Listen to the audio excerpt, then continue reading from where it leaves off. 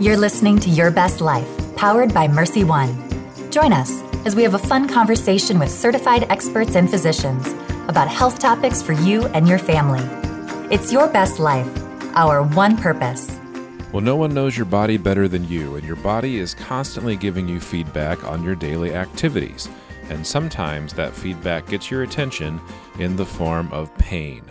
Pain is different for each person, but if you've been experiencing chronic or unmanageable pain, there's help for you. And we are joined by today's podcast guest, Dr. Daniel Moyse, and he is a specialist in pain medicine. And Dr. Moyse will take us through a basic understanding of pain. So, Dr. Moyse, thank you for taking the time to join us. Thanks for having me, Greg. For the average person, when you say pain, it can be a scary word. Pain, everyone's experienced it in some fashion. What is pain in its very basic state, and what role does it play in daily life? Sure, that's a very simple but complex question. And pain is an unpleasant sensory and emotional process. So pain is not just the ouch, I hurt. Pain is how you react. It's the emotional component of pain. Think about it. If you didn't care that you hurt, it wouldn't be a big deal. But it's that feeling of, the emotional, the fear, the emotions that come with pain that make it something that's feared by many people. And everyone has felt pain. There's not a single person on this earth, unless you have an extremely rare genetic mutation, that hasn't felt pain. And there's multiple different types of pain. It affects people with all different ages, walks of life. There's multiple different types of pain. Our job is really get to the bottom of that pain and try to best match up the pain that they're having and the best treatment available. What is there a most common version of the way a person becomes aware of pain, or does that also take many different forms? Yeah, and there's a lot of ways you can look at pain. I think the most simple way that I look at pain, I think most people do, is an acute versus a chronic pain. Acute pain is something as simple as you stub your toe, you accidentally burn yourself on the stove, you sprain your ankle. Everyone has felt acute pain, or you had surgery. I mean, surgery is a source of acute pain, and everyone's felt that. Maybe not had surgery, but you feel acute pain. Now, chronic pain is by definition anything that lasts more than 3 months. And, and chronic pain could be an acute pain that never gets better. It can be cancer pain. It could be nerve pain. So I think the most simplistic way to look at it is acute versus chronic. I think another way to look at it is this a nerve pain? Is this what we call a somatic pain, like a broken bone or a trigger point? Or is this a visceral pain? Is it deep in your belly and it's from your stomach or gallbladder? Is this a cancer-related pain? And I think all those things are taken into account is, number one, what type of pain? Is it new or is it lingering? And also where the pain is coming from, again, helps match up the best treatment for that pain. It's a very complex question, Greg, but that's how I generally look at it in a very simplistic manner. I had looked at some material that indicated that as they've done research on pain, because it's not a brand new topic, some describe pain as kind of like an alert system for the brain that then tells an individual or their body, maybe I should get this looked at. Is that accurate? Yeah, I think, the whole point of pain is, if there's a problem, it alerts ourselves to it. And we either remove ourselves from that situation. If you think of very simplistic, if you step on a tack or you stub your toe, your body knows how to recoil, or you feel that warm stove by accident and you immediately lift your hand. Naturally, yes. And I think if you have pain in your body and it's lingering, I think that is a sign that, you should probably have it looked at. And if it's lingering or getting worse or changing, those are obviously things that we want to know. And those are the questions that we're going to ask you so we can best identify where this pain is coming from. But yes, if it's lingering, I think it's something that absolutely should look into. Most times it's benign things, but obviously it can be something more insidious. and dangerous. And I think those are important things to note. Okay. And does the level of pain, can that differ by the individual? Is pain really not the same for every person? Yeah, that's a great question, Greg. And I think that the answer to your question simply is yes. Pain is highly variable between patients. And you could line up 10 people with the same problem, and likely they're going to have different pain scores. Some people will be angry. Some people may be crying. Some people may look okay. How people react to that is really, their individual makeup, and that could be cultural, could be religious, it could be their prior experience with pain. So I think it is a highly, highly variable thing, and that's what makes pain very challenging. Is it's not as simple as getting a MRI, although these are obviously helpful things. But pain is so individual, and it's an emotional response. And obviously everyone's emotions vary depending on certain situations. So absolutely, it's what makes pain very, very challenging, is it is very individualized. And I think that's the crux of what we do, is try to figure out your pain in your context to best come up with a treatment for you.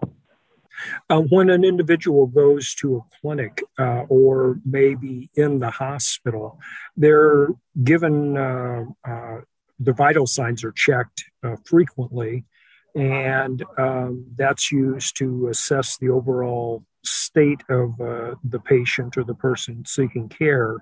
The Joint Commission, which supervises healthcare, kind of made pain a extra vital sign that's just extremely important. Is pain really that key to an overall understanding of if you're in a situation that needs help and should be looked at along with oxygenation and heart rate and some of the other things?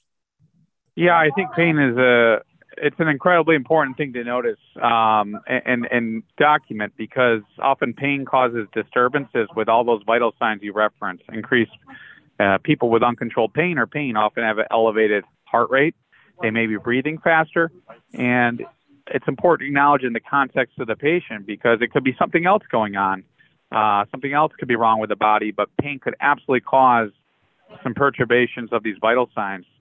I think it's important to note, Greg, too, that there was a huge initiative, as you mentioned, about the fifth vital sign, and that was pain. And the American Pain Society really championed this in the mid-'90s. And this is where I think well-meaning things with pain got a little out of hand, and people were in pain. They needed more what we call opioid pain medications, which I'm sure most people are familiar with. And we have a problem in the United States with these. And it was, if people have uncontrolled pain, they need more opioid medication.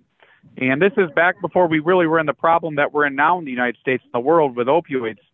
And I think that we've learned that it's just not that simple. And really our job is, obviously acutely treat people's pain and chronically treat people's pain effectively with multiple modalities of treatment, and try to minimize the long-term use of opioids due to the problems we have in America right now. So absolutely, pain is an important thing to note. It's obviously monitored by the Joint Commission. You need to treat people's pain. And really on the chronic or long-term side, we're really trying to offer alternatives to minimize and reduce opioid usage due to the chronic risks of opioids. Okay, and in the care of pain, do you first try to come up with pain methods or processes that may not involve medication at all? Some folks think that you need to have medication in order to manage pain, and that may have fed a little bit into the opioid medications. Do you try to find the most effective care that may not necessarily involve the heaviest medication? Yeah, I think that's exactly what we try to do in a nutshell. Is we obviously start with examining the patient, getting the records, collaborating with allied health professionals, and this is often with physical therapists, occupational therapists, their primary care doctor, maybe the surgeon, and we are looking to, number one, identify their source of pain, And again, match that pain up with the best available treatment. And typically, that treatment is, we try to be more conservative at first and not just throw medications at people left and right. I think that's one of the big things about pain management is some people come and they think that's all we're trying to do is give them medication. And I challenge those, I call them, those are misconceptions. Some pain clinics may do that. I think that Mercy One is a strong program throughout the state. And we try to identify the source of pain and offer alternatives. And we start with more conservative options and usually non-pharmacologic options first. And that's physical therapy, over-the-counter options. Not to say that if someone acutely sprains their ankle or fractures, a bone, that we may go right to medications. We have to treat people's pain. But that's where the evaluation comes in. But we try to obviously address the pain with the least invasive route possible and get the most facts we can to accurately treat the patient. But obviously, pharmacologic therapy is an important aspect of pain, both acute and chronic, and we just try to match up the patient's pain with the best medications as part of their comprehensive treatment plan, not the only thing. In assessing an individual for the treatment that they may need, in many different disciplines, there's technology that helps to assess your heart rate or oxygenation or things like that. With pain, I've read it's not that simple because there really isn't an instrument that measures pain directly. Is that correct? And what do we do if there isn't an instrument? Yeah, and that is a wonderful point, Greg. And I think that's the challenge of our field. And that's why some people just go, how do you do this? Because there is nothing that can prove or disprove people's pain. If by nature of the definition, which is defined as an unpleasant sensory and emotional experience, if a person says they hurt, they're in pain. And we all know this. There's some people that are in 10 out of 10 pain and they stub their toe. And there's the 10 out of 10 pain with the massive trauma that are mangled extremities, just these horrific injuries. And that person may say they're 9 out of 10 pain. And again, it is so variable. And we do not have a magic test, a blood test, a CT, MRI that can diagnose and quantify people's pain. It is reliant on a good healthcare team, a good physical examination, time to talk to the patient, and often ordering tests to try to best pin down that source of pain and trying to treat that pain in an expeditious and safe manner. And again, it is very, very complicated, and we don't have that magic tool. I always tell patients, we can't take your blood pressure, and if blood pressure is high, yes, everyone can see that. It's high. We know from studies that high blood pressure leads to stroke, heart attack, and various bad things. Pain, again, it's a very subjective thing, and we have to try to find the source and best treat that. Individuals might have encountered, if they were in a clinic or if they were in the hospital, a chart that exists or a graphic that shows pain, and the individual is asked, how do you feel right now? And there are two versions. One's a numerical that asks, with 0 being the least pain and 10 being the highest, how do you feel? And then there's a visual version that has faces, and then there are combinations of the two. How effective is that, especially if you're dealing with, say, a young child or someone who maybe doesn't speak the native language? Does this get to the information that then helps you make decision on other cases or needs for testing? Absolutely. I think, as we just talked about, there's no magic test that can prove or disprove people's pain. And often we are dealing with, not in our world necessarily in chronic pain. Chronic pain is relatively rare in children, fortunately. But yes, the faces and what we call the visual analog scale, or that 1 to 10, what's your pain today? 0 being no pain, 10 being the worst pain, is one of the most validated tools in pain. So it does have some diagnostic utility. It absolutely is great for language barriers. Young patients who maybe are scared or they can't describe their pain, but they can look at the face and go, man, that's crying, I'm crying, and they're 3 years old and they can get it. You also see the elderly, and as we know, we're living longer, and there's a lot of elderly people hospitalized for various reasons, and people with dementia or with medication side effects, and often they can still accurately reflect their pain. I think that's important that we use those scales and we act on them. And often it's the number, the face we can look at, and that can be a baseline reference. So, for example, if we're treating them and you come back a day later with your medications in the hospital or follow up the next day with your primary care or whoever, you can trend that. And if they go from a crying face to a smiling face, and you've made progress, and even if they can't elucidate that. So absolutely, multiple settings, it's very good. It's a good way to assess people's pain, and it's a great way to track people's pain and what you're doing if you're helping them. And so for an individual who's, say, at home and all of a sudden they experience pain, what should they do? When do they know they need to seek out your services or that of a primary care location to at least start the process of being assessed?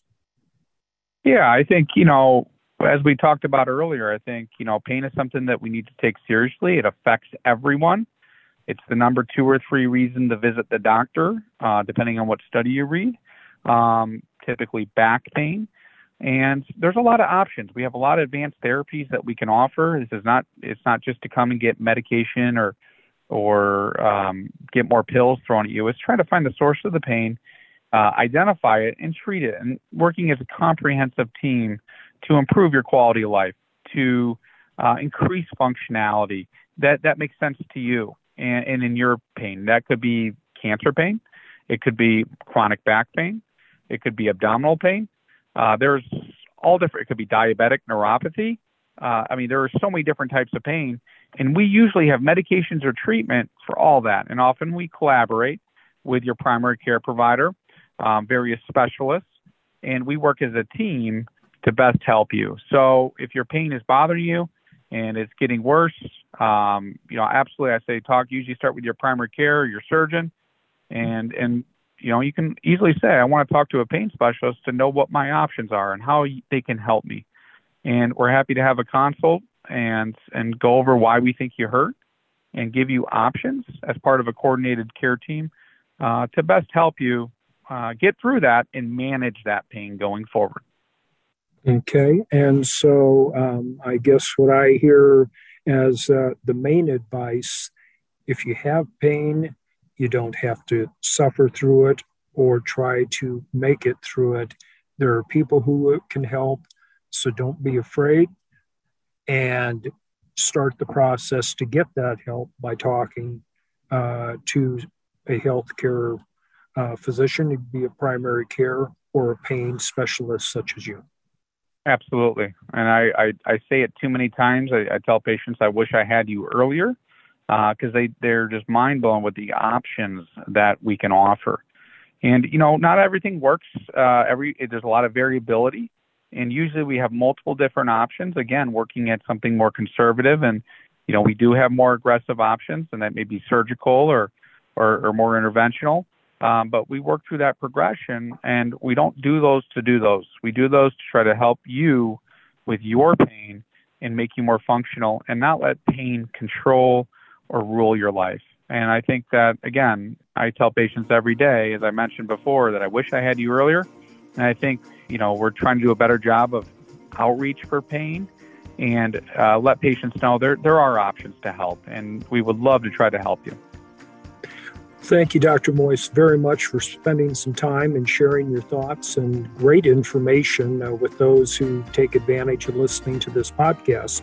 And my guess is that the field of pain is so broad that down the road we may be reaching out to you again to see what some of the most recent advances are. So thank you very much. Thanks for having me, Greg, and everyone stay safe out there.